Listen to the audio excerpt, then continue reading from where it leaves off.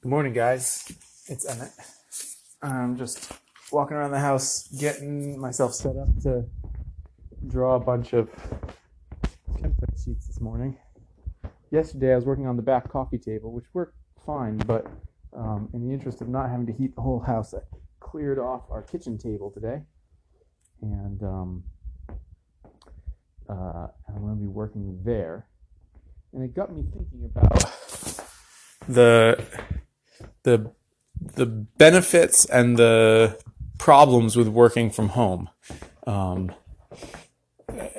as most of you guys know, I don't have a workshop. I have an outdoor woodshed that I commandeered for axing in the summertime, and in the wintertime I axe in our hoop house that is usually part of our garden. And then I just do all the carving and teaching and administrative stuff in the house. And sometimes that's lovely because it means that we're heating the house and I'm not trying to heat a workshop. It means that if the kids are home and I'm still working, that they are sort of in the space with me.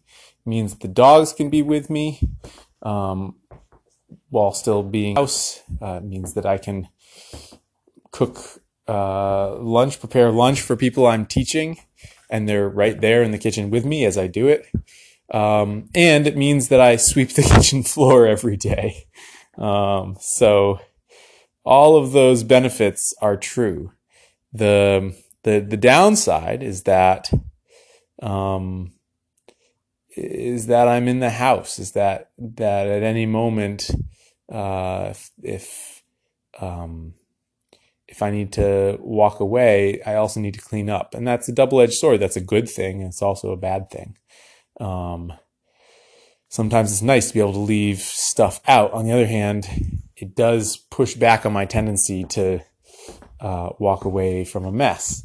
And I'd say the other downside is simply that when there's a lot going on,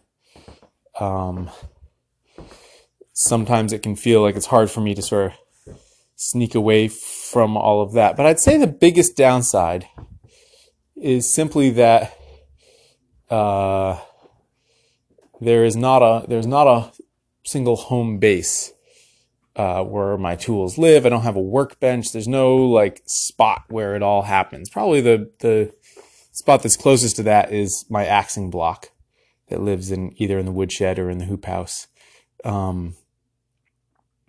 And there's the phone. And hold on, I'm gonna get this phone. Sorry about that. I'm back now. So, I definitely couldn't have started any other way. We didn't have money to afford to rent me an additional workspace, and my little hut that's at the farm is too far away to be realistic when I could just work from home. And quite frankly, while I have big dreams of having a workshop up in the orchard,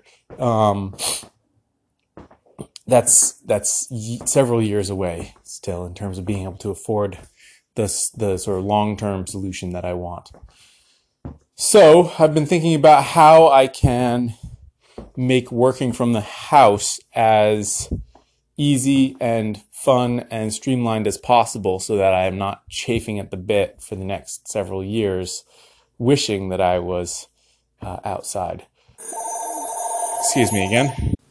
Sheesh, this is a day for phone calls. So here are the things that I think I'm going to do, try to focus on to make sure that I am not chafing at the bit to have my own workshop too much in the next couple of years. The first thing is to do my best to keep the kitchen as clean as possible, and that will make it so that I can more easily inhabit and then clear out of the space. Whenever the kitchen starts to feel overwhelming, that's when I start to feel the most resentment that for instance, I can't take the photos that I would like to take because the whole thing is just a total mess, and you can see it, right? Like so much of the nice thing about having a workshop, and part of what I'm thinking when I'm doing the workshop, when I'm designing the workshop, is I'm designing it for the photographs that I want to be able to take. And obviously the kitchen has certain limitations in that regard, but the cleaner and the neater I can keep it, and being realistic that that's not gonna, be a total solution all the time, but the better I can do in that regard, the less I'm going to be feeling overwhelmed by the prospect of working from the house. The other thing is to use some space in the back kitchen where we used to have an apartment, to help organize the business a little bit better. Right now, everything's kind of split into a bunch of different places, and my office upstairs has some stuff, but it's started to shift downstairs. And I think if I just embrace using that back kitchen a little more as my staging area for boxing up orders, for instance, then maybe that would be a better solution. But for that to work, I would need to relinquish my space upstairs if I'm going to take more space downstairs. The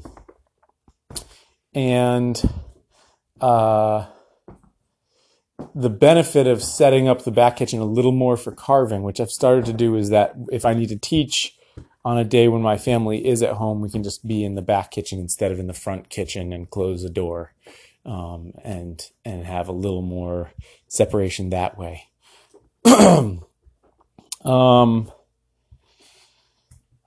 I think that's it. It's these little things, but sometimes it's so tempting to think about the big permanent solution that we don't do the little in-between solution that would make our lives that much better. And that's actually one thing that I really admire about Matt White, my partner with Spoonosaurus, is that he is always doing these little adjustments to his shop, these little tweaks that over time have made his shop so much better than what it was.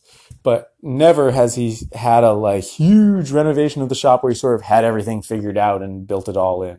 It's always been these small changes. So that's what I'm going to strive for as well, is small changes that will allow me to work as comfortably from the house as I can over the next couple of years. Thanks for listening. Talk tomorrow.